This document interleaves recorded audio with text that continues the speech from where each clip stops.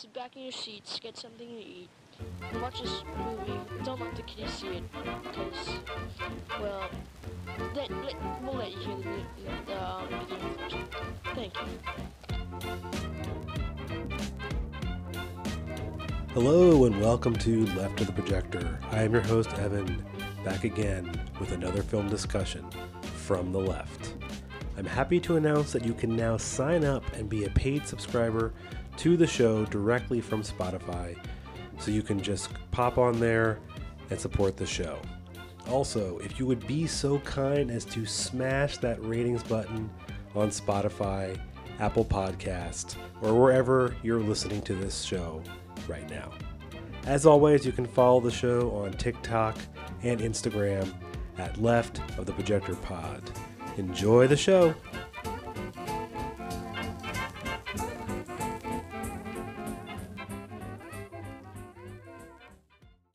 All right, we will get into the discussion this week on the Coen Brothers Academy Award winning movie No Country for Old Men.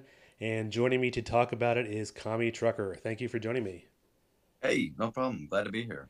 Awesome. So this movie, as we were briefly discussing before, is a Coen Brothers movie, but you sort of, at first glance, you might not think of this as sort of their bread and butter. So I think as, their movies go, just from a general sense, it's quite a departure, and really has a sort of like a different aesthetic, I think, than some of their movies. But do you think it still feels like a Coen Brothers movie? Well, I think it's a deeply intelligent movie, and it's written incredibly well, and so that goes along with the rest of their work.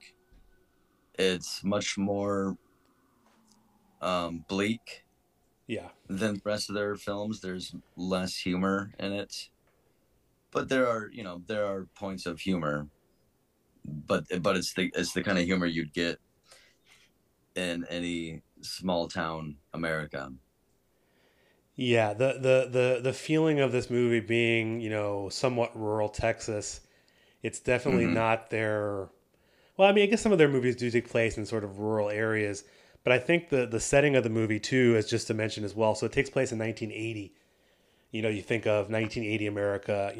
Ronald Reagan is now president, and it's a different, very a changing culture. You could say it's changing financially for people, and I think the movie sort of takes you through that at the very beginning of a place where people are living very ordinary lives, and they sort of need something, or need some way out of this life. And so that's how I sort of was picturing sort of the main character, Llewellyn. He feels he's definitely trapped in his retired, as a welder, I think he says later in the movie. It depicts that rural life, I think, well. Oh yeah, definitely. And it starts off with a monologue from one of the protagonists, the sheriff, Yep. and he's recounting how life used to be with the old timers. He talks about the old timers a lot in the film, and how he's always kind of looking for that idyllic past that's been romanticized, and he uses that to base kind of the rest of the film, like the violence and the carnage that ensues after that monologue.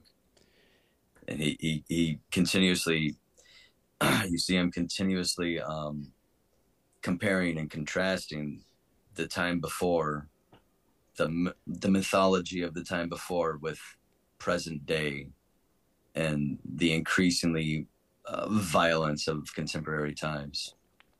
What's interesting about how he has several conversations throughout the movie, and always in a very, I think we said this, the humor is very dry. I feel like the sheriff, played by Tommy Lee Jones, he makes sort of jokes, especially I think to his deputy Wendell. Kind of, they have Yeah. a kind of a funny, constant sort of running dialogue, but I feel like he kind of alludes to the violence, like he can't believe that it almost exists now. Like, oh, it's comical the way that violence is. I think he mentioned someone who he had the story about someone having a dog collar around their neck, and this is pushing way in, later in the movie. But he definitely has this he romanticizes so much about the past. I think he says like he didn't used to carry a gun, or maybe some folks didn't carry a gun.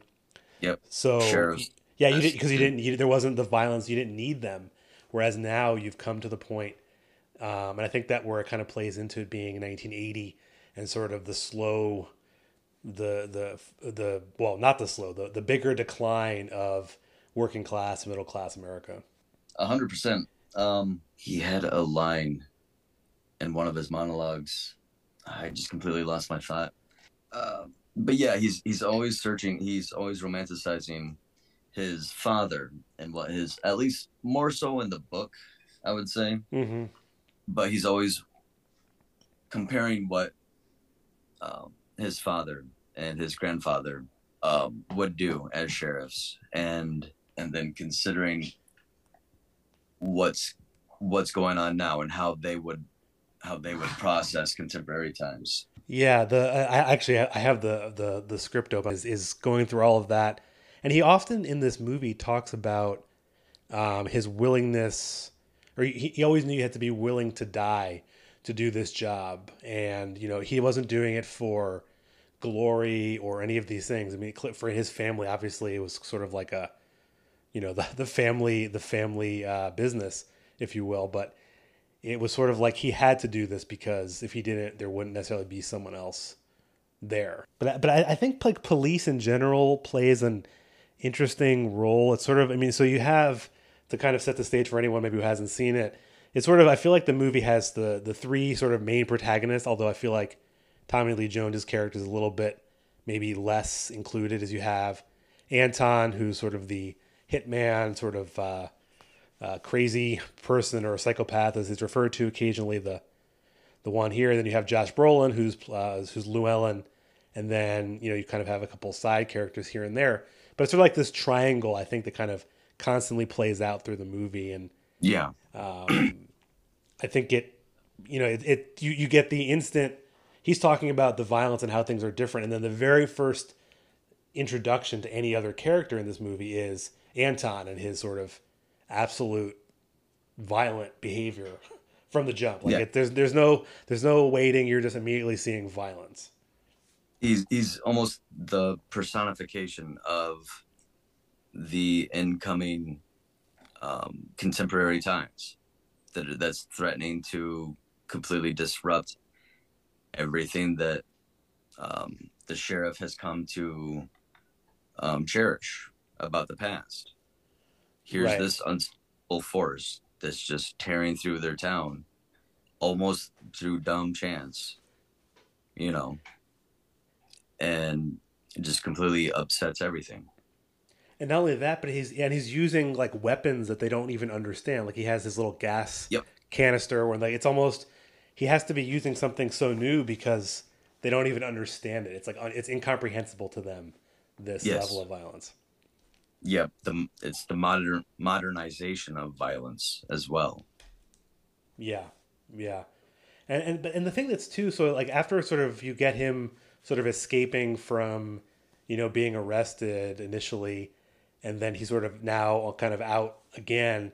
The introduction you see, there's also some voiceover and sort of talking by other characters too. I don't think that Anton ever has any thoughts like that, but I think that Llewellyn has a couple voiceover, or he talks to himself sometimes, and it's really like a one of those movies. This is, I feel like, is very Coen Brothersy, of someone stumbling upon something by chance. He's out hunting. He Yep. randomly comes. He sees this drug deal gone bad. He finds a suitcase full of money, and that to me is like very Coen Brothersy. But for someone who's living this sort of rural life of he's very he's not wealthy. This is like something a once in it's like a jackpot, I think is the word that I wrote down. It's like the only way to get out of that life was some kind of jackpot, which is Yeah. so rare. And you'll notice that he only the sorry, the violence only came into his life after his conscience made him take water back to a survivor of the shootout. Yes, he could. If he hadn't gone back, most likely the events don't. Don't unfold it. Yes. So it's almost like uh, the author Cormac McCarthy was saying that the world is going to um, bear down on you with um, with unknown circumstances whenever you whenever you follow your conscience and do good. Yeah, he's like basically. I guess you're saying, why bother do good if it's just going to end up leading to death and horror, which I think plays into a theme that I noticed in this movie. I know maybe we can talk through some of the scenes too, but I think it made me think of just the idea that of kind of an emptiness and being willing to do whatever it takes, not really caring about. I mean, yes, Llewellyn, I think he cares for his wife, obviously Carla Jean, but he also, I feel like they all kind of have this nothing to lose attitude. The sheriff, I think, kind of has that mentality. Things are changing. I'm just gonna go through it. The same thing with Anton. He doesn't care about any consequences. Bullets don't matter. He's gonna get shot at. So it's this willingness to put everything on the line, because if you don't, you're just going to kind of get swallowed up. The sheriff, Ed, he chooses to stay out of the oncoming whatever the contemporary society is bringing towards him. He has this nature about him where he's kind of standing back from it all. He's not pursuing it like Anton or Llewellyn. Like Llewellyn's in it. He knows what he has to do. The whole film is also kind of a kind of competency porn. Yeah. Because Llewellyn and Anton are both just like really competent, and they both know exactly what they're doing. And there's a pleasure in witnessing that. But Llewellyn, he's in it. He understands the world as it exists today, and he's willing to take those chances to Right. to be able to, have the resources necessary to take care of his family the way he wants. Anton has these scruples and principles that really only he understands. Yeah. They're like kind of self-made guide, really. Yeah, or that really speak to the world as it's changing at large. Yeah. And then Yeah. and then Sheriff Ed, he's refusing to go along with the world because he's old, he's almost retired, he doesn't like what he sees, and he says, and towards the end of the movie, I feel like I'm unmatched. Mm-hmm. Yeah. So he's just kind of playing the witness to the unfolding of societal change. Yeah, I think the line you said, which I think they mentioned in the movie later, is that Anton having principles, whereas Yeah. I feel like no one else really does, or if they do, it's more of society's sort of way of doing things, whereas he has these principles above money, above killing. I mean, all the things he's doing, and everyone is very confused by them. They don't really understand.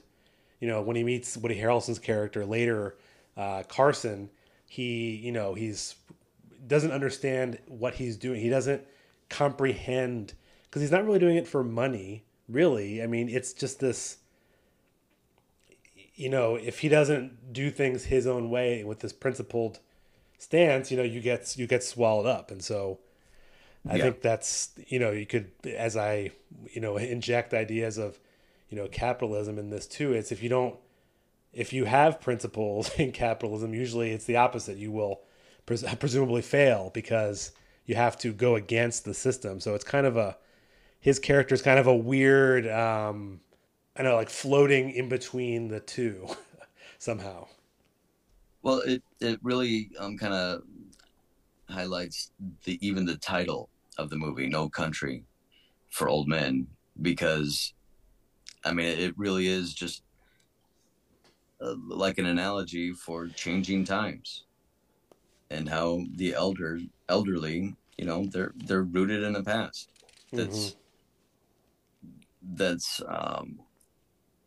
that's bigger and better than what it really was, but the things are changing and the old are not changing with them, and they're all witness to seeing everything become unrecognizable. Yeah, yeah. I wrote one of my notes down when I was looking at the title, as you said. I think I noted that the sort of the old ways are dying, and it kind of is encapsulated at the end of the movie when Tommy Lee Jones, the sheriff Ed, he retires. I think, like you said, he's not willing to go to change. Like it can't. He's unable to comprehend or willing to make the changes needed. Whereas Anton is he's basically going headfirst into them. And actually, you don't get much character development on the deputy Wendell, but he's very eager to be involved, help the DEA and the other people involved in this case. And so, being a young deputy, he seems like represent that new generation that's going to presumably change or understand there's change. Well, yeah, I mean it's like with any time in history, the young are going to be they're being raised inside the change, so they're not only witness to it, but they're part of the change itself.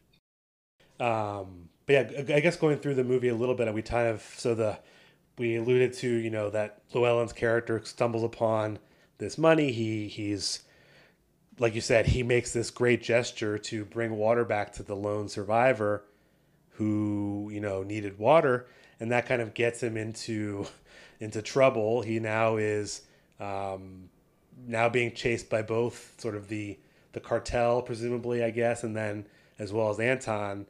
And so he immediately goes into this sort of survival mode. And like you said before, he's very competent. He knows how to survive. We learn later he fought in Vietnam. We don't. I don't think Anton. Well, I guess Anton could have. They don't really ever mention if he had. I Where think Anton intentionally doesn't have a past.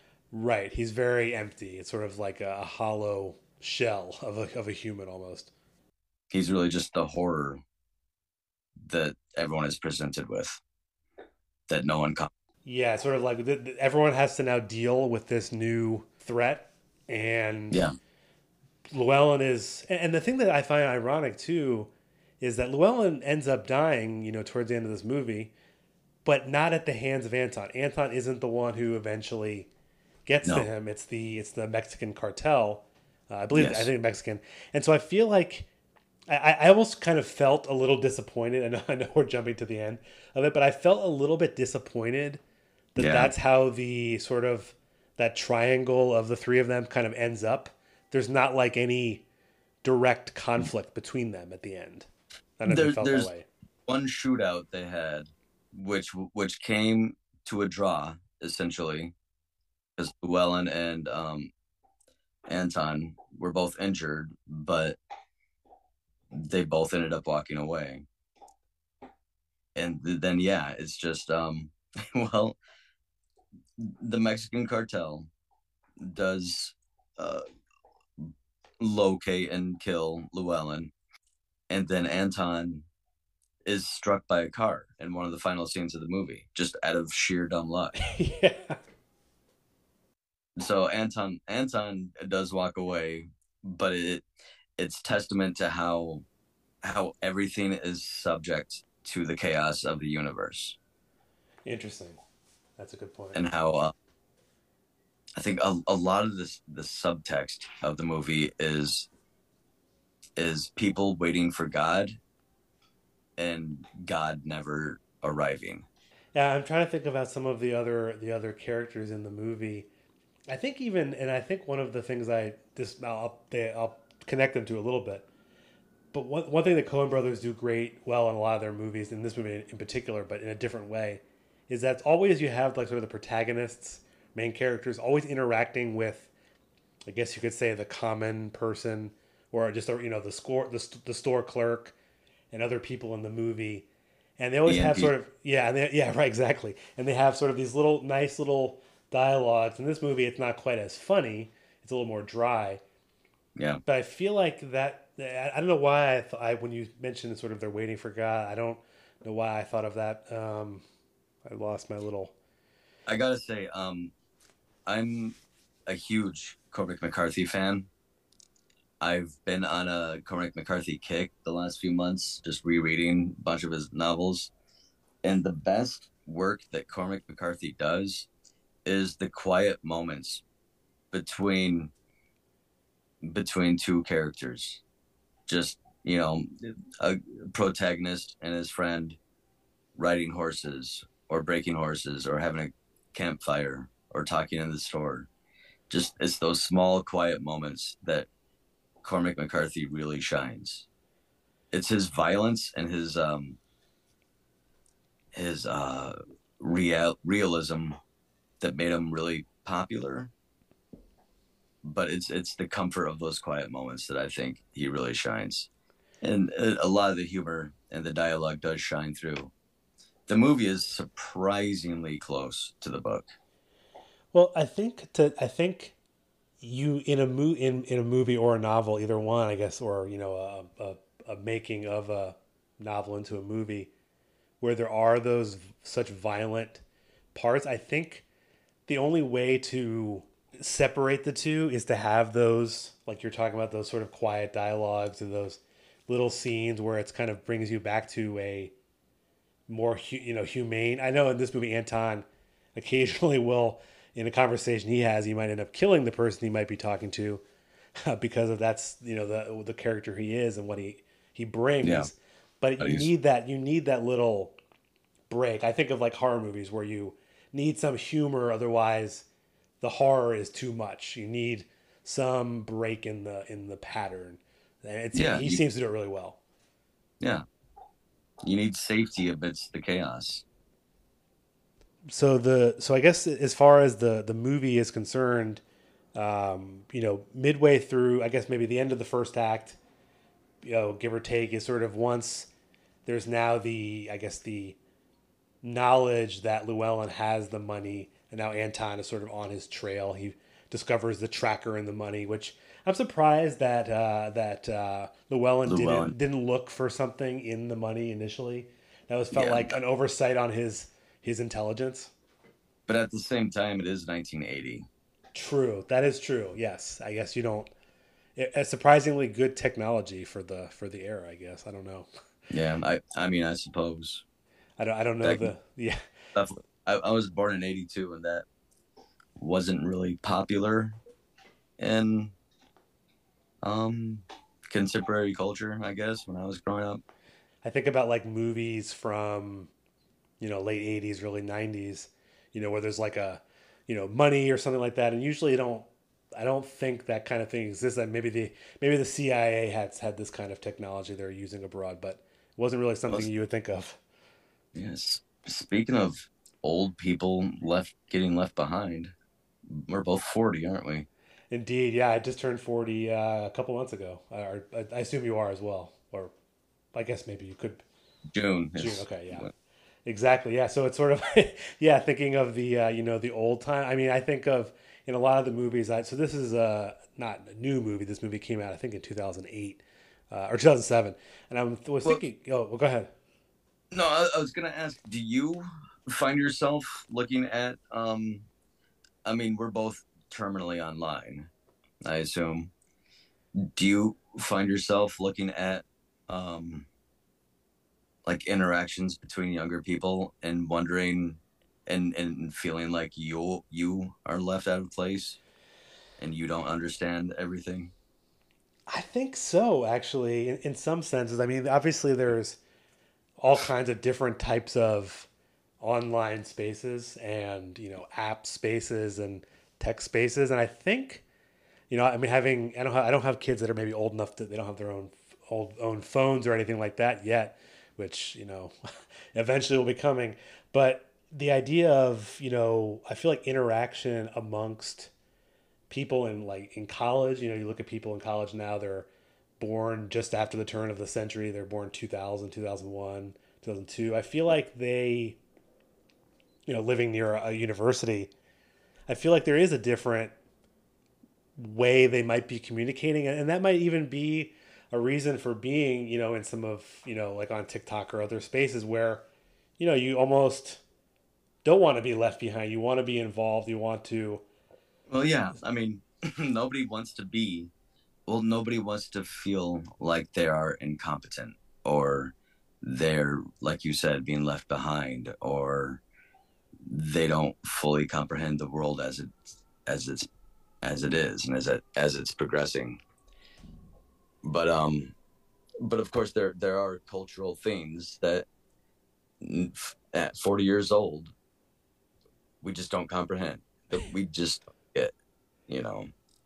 But I feel like a lot of that is also vanity, and that we want to be involved, we want to understand, we we want to be one of the cool hip kids, yeah, right. but also it doesn't take away any meaning from our lives, No, you know. no. I don't feel like comparing it to, Sheriff Ed as seeing, he's probably 60, 65 in this movie. So born, World War I era or so, give or take. Obviously it's a different era to move from. He's still in this sort of not a tech age, it's a different time. But I don't Hmm. feel like I look back and think of, you know, the 90s or the late 80s or whatever you might say and see it in the same way that he's looking at it. I feel like, I feel like this our age sort of like splits the two in some way where we Hmm. kind of had a glimpse of, you could say pre and post 9/11 kind of as a Okay. kind of a splitting point, if you will. I feel like that was a good, almost a moment in time that sort of separated eras Before and yeah. a little bit anyway, I think. Because I often talk about on this, a lot of the movies I've done on this show have been, movies that I like from the late 80s and 90s.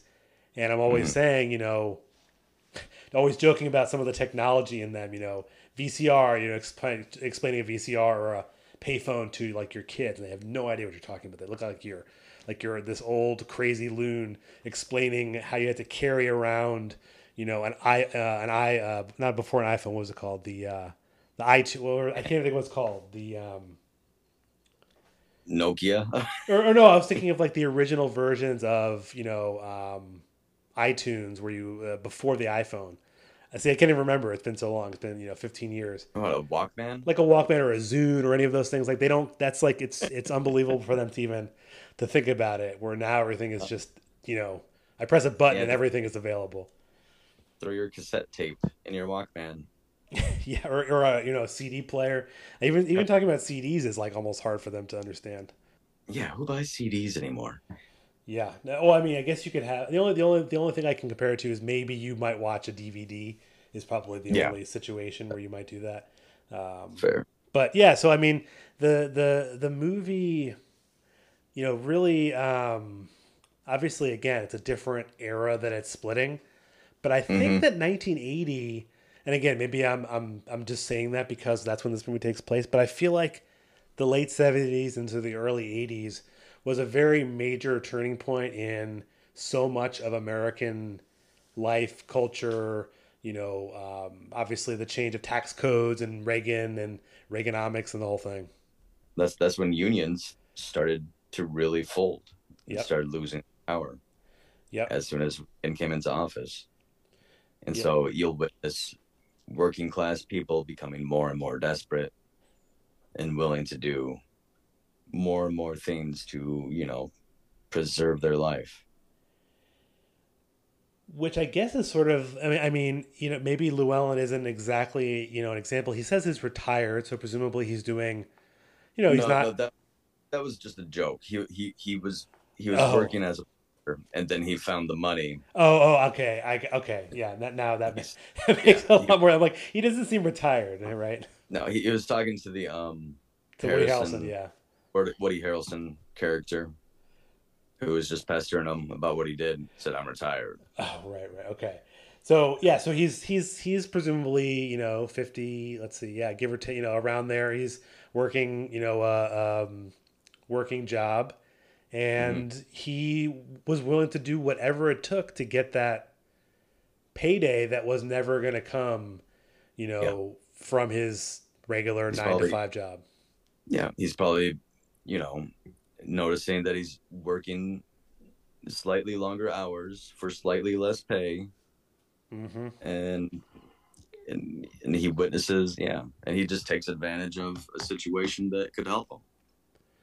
Yeah, and I think that's the thing you were saying is that people, as the more the violence and all the things that are coming, that the sheriff Ed is talking about is the rising tide and willing, or people are willing now to do, like you said, do something they might not normally do. And obviously this movie is a heightened version of that. We don't expect people to find, people aren't going to find a satchel of money and kill their way to keep it, but you're willing to make choices that you might not have normally made.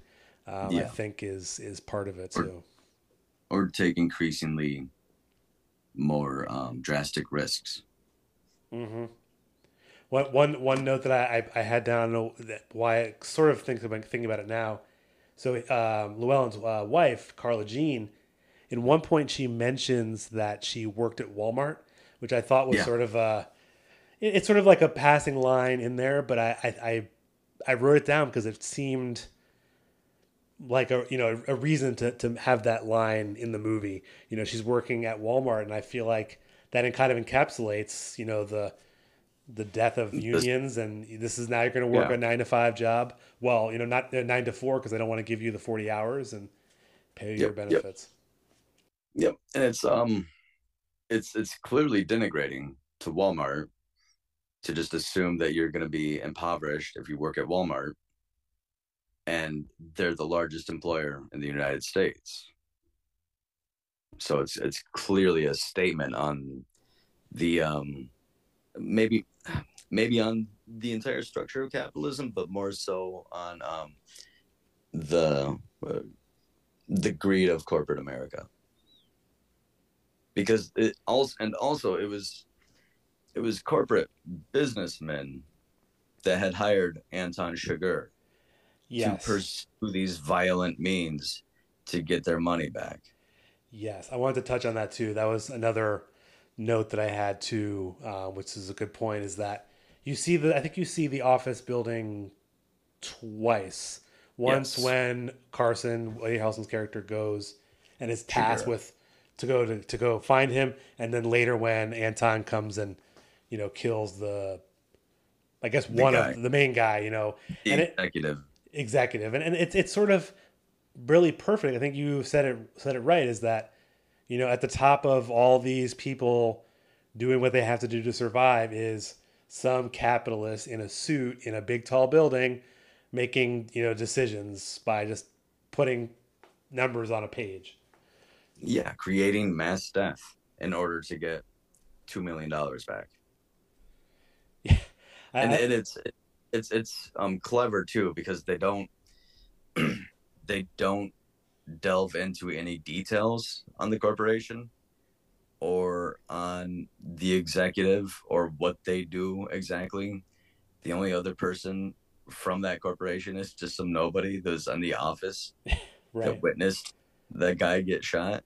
And so it's a perfect blank slate for any company that you want to put in its place. exactly. It's just like the faceless corporation that's running, and especially given 1980 again, it's sort of the changing of giving corporations the ability to essentially exist without any real regulation. Regulations are completely starting to get cut in the Yeah. 80s. and so they're able to do it, and it is kind of perfect that he comes in and he kills the lead, the leader or the CEO, whatever the guy is. But really, it's just, it's a corporation is just a body with many heads. He can kill this guy, but it doesn't do anything. There's one thing I wanted to touch on right at the end when Ed is sitting at the breakfast table with his wife, and you can tell she's happy to have him at home, and taking comfort in each other's company, and he's clearly distraught, having just retired, and he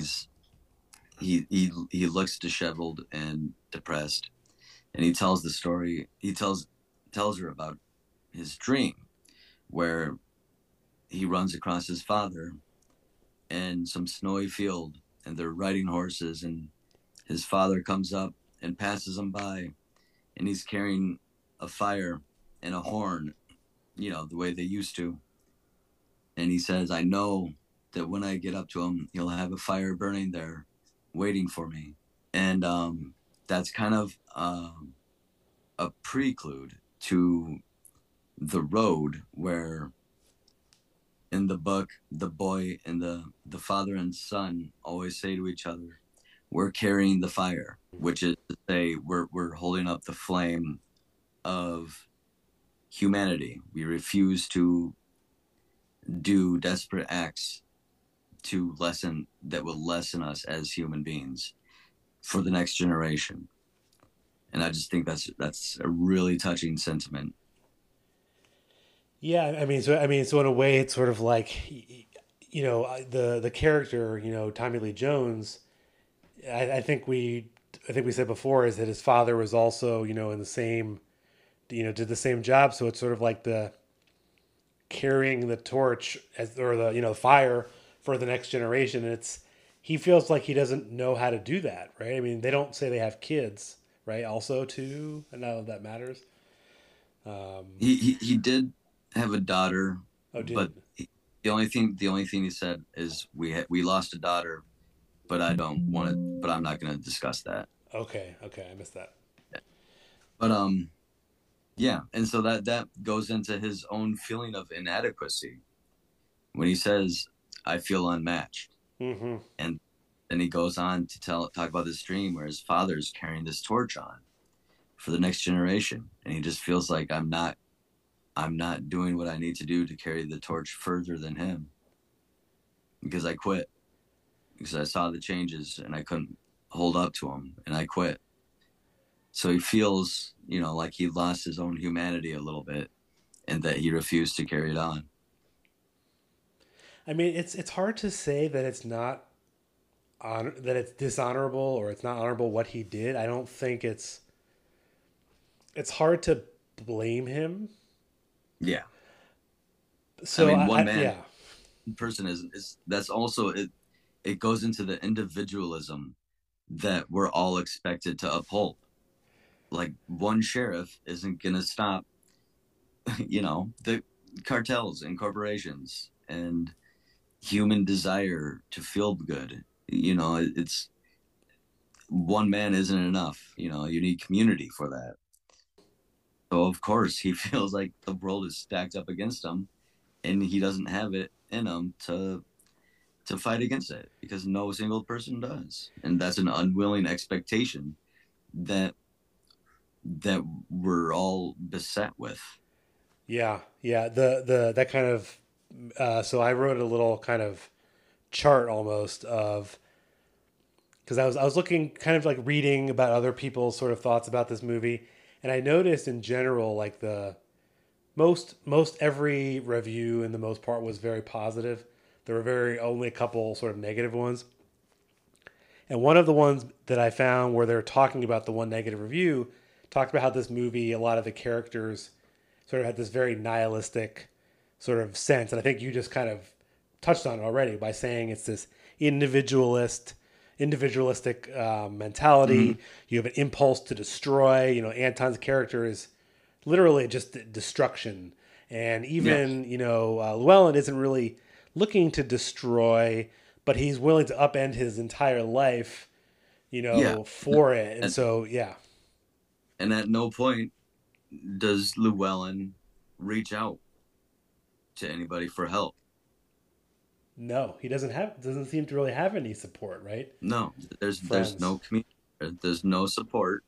Even his wife uh, said to the sheriff when they were talking, um, she said she had called him to ask for help or whatever, and she said something like he's never once asked for help for anything, and like that's how we're expected to behave. That it also speaks to Cormac McCarthy has a clear love for all things stoicism. Mm. Like he has a deep love for characters that embody that stoic kind of no nonsense mindset or whatever, where you're just gonna do what you're gonna do and just suffer through it.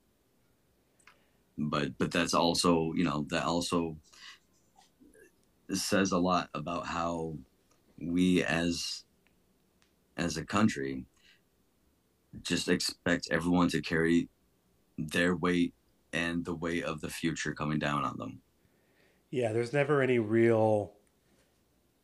I mean, with the exception, maybe you could say some groups, perhaps people on the left realizing that you're not going to ever succeed or change anything with that mindset because, 100 people doing their own individual tasks, they can each complete their own individual tasks, but collectively they have the power that's even greater. And, like you said, I think this movie has sort of those three people in the movie: Anton, the sheriff Ed, and Llewellyn, who are all sort of individual actors. Where Llewellyn could have reached out to the sheriff. Obviously, he didn't kill anyone in this movie, right? I don't think he ever kills anyone. His only real crime is stealing this money that wasn't really his, but presumably he would have been okay. But like you said, he doesn't reach out for help. Yeah, it was just there. He just picked it up. Yeah, I mean, we didn't steal it. I guess you're right. He didn't really steal it. He found it. Found it Yeah, in he just quotation wanted to marks. keep it. Yeah. But I think the I sort of, as I was looking at that article, it also sort of talked about the sort of the opposite of the nihilistic, which I think plays into sort of Marxist Marxism in that sense of concern with moral ethics, whereas really no one in this movie really had any morals. I mean, Anton had principles, but he definitely Yeah. didn't have any morals. No. And so I think this movie and the characters, there is no moral authority or of any kind, even though, you have Sheriff Ed in the movie as presumably, not saying this is true, but you think of police as in supposedly having this moral standard of laws of, Yeah, now that I think about it, he really the the only morals that the sheriff stood for were it wasn't even morals, it was just a desperation to reach back to a romanticized past. yeah, I think that's right. I don't think he either he abandoned his morals or I don't know if you could argue he never had them. He doesn't do anything immoral, No. but that's I think that's largely due to him just largely being a witness and refusing to get involved in the world at hand. Yeah, it's so funny in the scenes where the deputy Wendell will come and say like, "Oh, do you want to go back out to the crime scene?" And he says like, "Oh, is there another body?" And he says, "No." He says, "Well, I don't need to go out there." Yep, He doesn't. twice that happens, and then another time the DEA agent's out there again. Are you gonna go back out? He said, "I'm fixing to try not to." Yeah, exactly. He doesn't. he already saw, even if he didn't know at this moment the evil that was looming, or the Yeah. violence and all that, he already had made up his mind that he was because the other thing too is when they go to the crime scene initially and they're looking at all the weapons, like they're able to pretty easily know all the different kind of what happened. Like they kind of do it Hmm. in a pretty impressive manner. Like they kind of see what the shootout was. They recognize the two people in the suits that were sort of the other management-y type people. So they're Yeah. very smart, and they clearly have been seeing continued heroin, drug dealing, all this stuff, and they know all this. And he's still just like, it doesn't matter anymore. I can't. Maybe he does realize he can't stop anything anymore, and so what's Yeah. the point? He's just a man. you know. Yeah, he doesn't I don't have know. he doesn't have any power. I mean, really. There's one difference between the book and the movie, and it's the sheriff is talking to Ellis, and he tells him, well, he's a war hero. The sheriff is, and he has a bronze star, and he talks to his cousin Ellis because he says the reason he got that medal was a complete lie.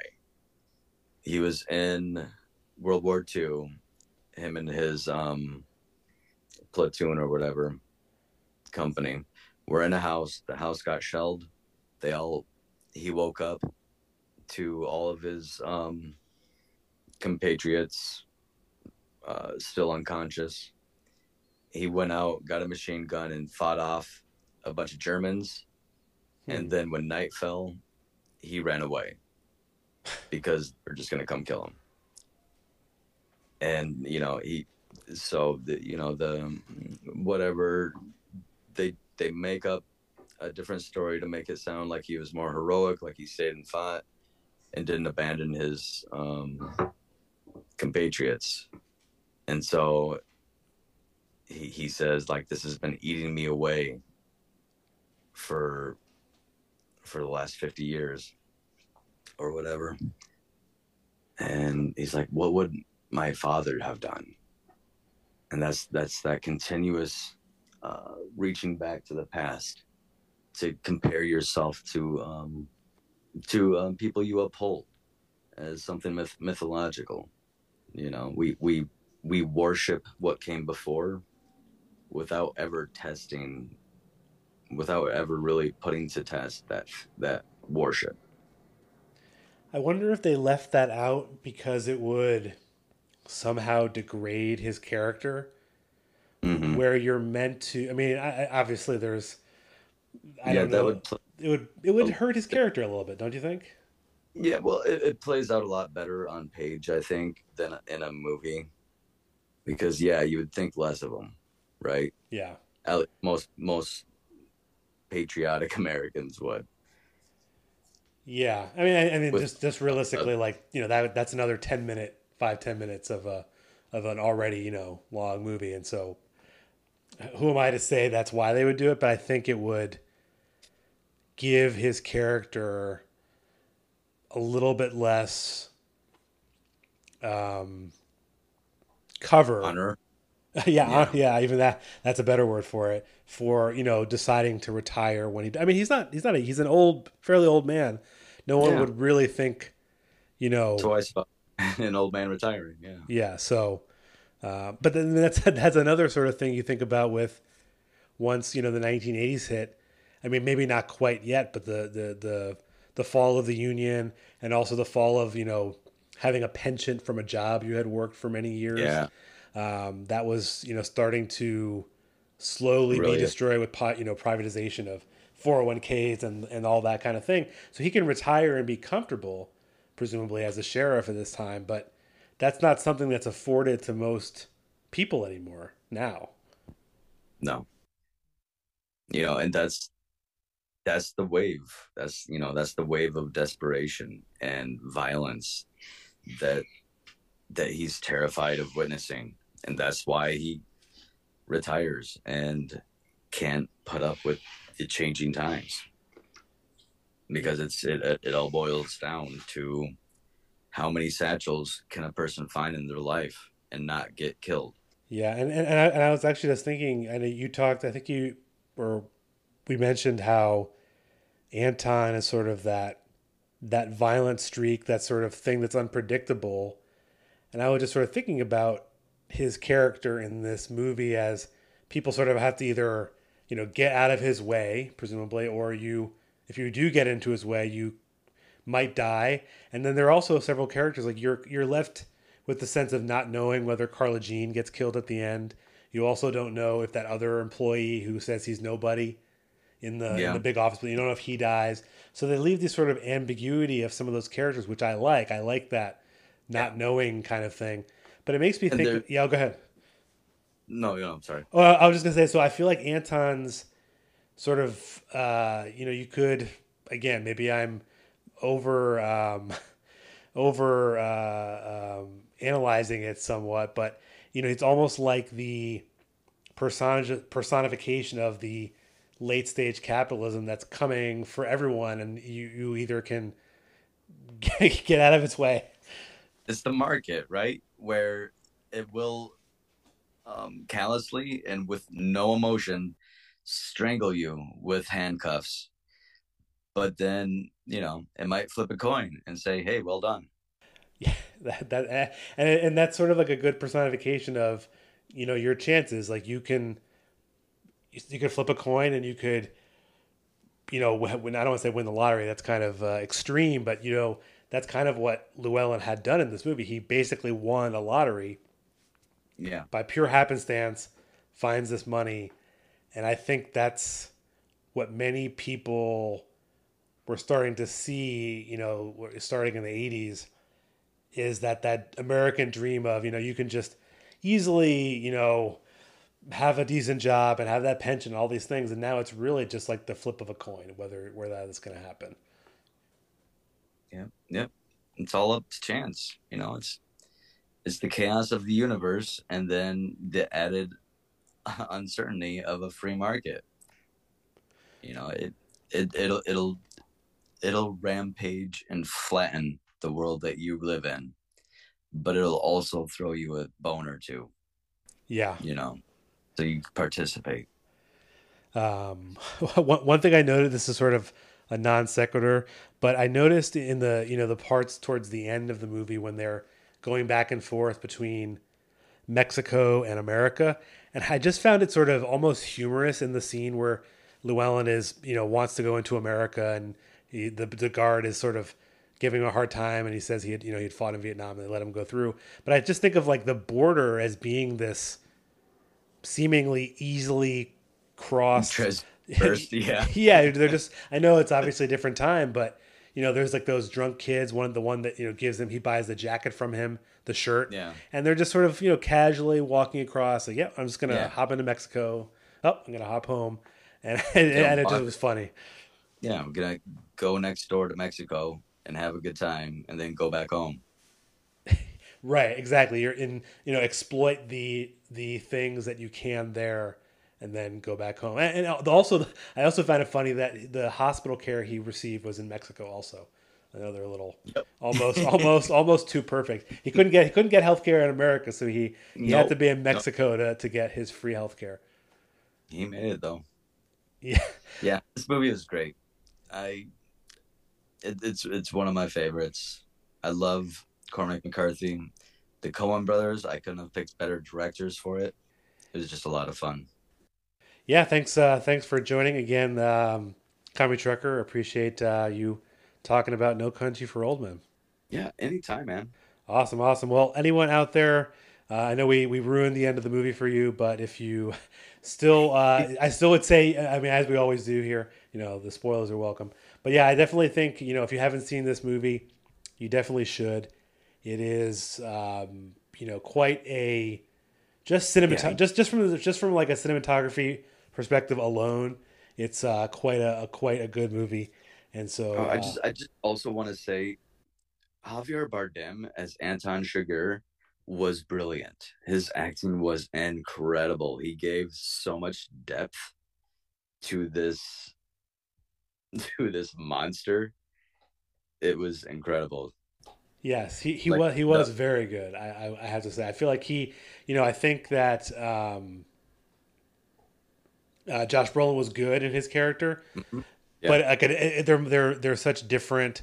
It's almost like hard to create a character that is hollow because most people are not hollow, so it's yeah. almost more challenging in a sense. I mean, I'm not an actor, I don't know for sure, but it would strike me as difficult to create that.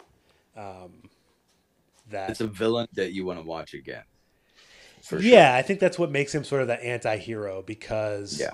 you root against him, but then you kind of almost Just root want to see him for more him. though. Yeah, exactly. The old adage. Right. But yeah. So again, Commie Trucker, thank you for joining me, and for anyone out there, you can listen to the show on all platforms.